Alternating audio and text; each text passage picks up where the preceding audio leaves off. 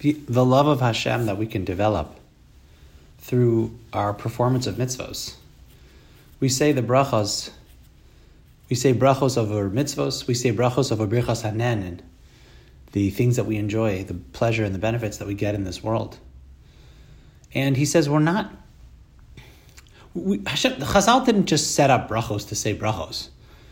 There was a purpose behind every single bracha. Part of that purpose was to be makir and feel the good that we get from Hashem, to recognize and to actually experience emotionally and feel the good that we're getting from Hashem.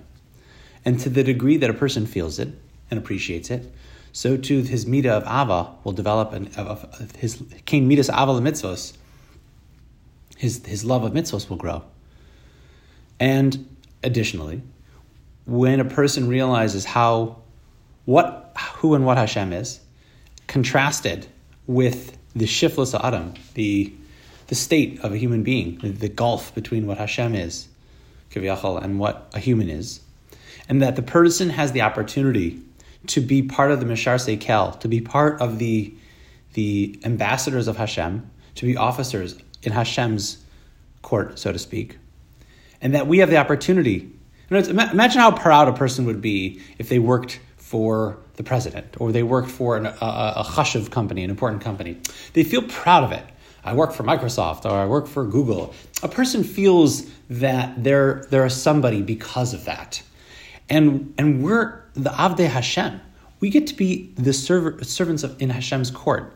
As the Gemara says, Halu Avdei Hashem, in Hala, when we say Haluka, Halu Avdei Hashem, and that says the pasuk. And Chazal tell us, V'lo Avdei Paro. We're avadim to Hashem and not to Paro. There's a halom liyucha. There's a specific halal over this, the fact that we're avadim to the Ribono Shel Olam.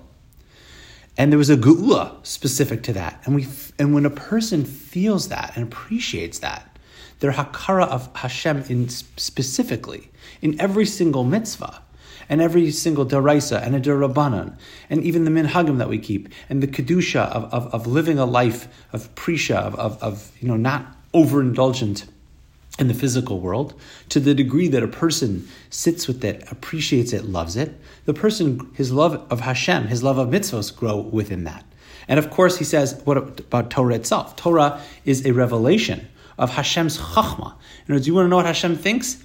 The Torah is telling us a revelation of what the Ribono Shel Olam, how Hashem thinks about every single area of our lives. Whether it's how we eat, whether it's how we talk to human beings, or about human beings, or not talk about others, how we relate to how we engage in getting dressed or going to the washroom. Every facet of our life has a revelation of what Hashem's quote-unquote view on this is, and that can also bring to an appreciation and love of Hashem. God willing, we'll continue tomorrow.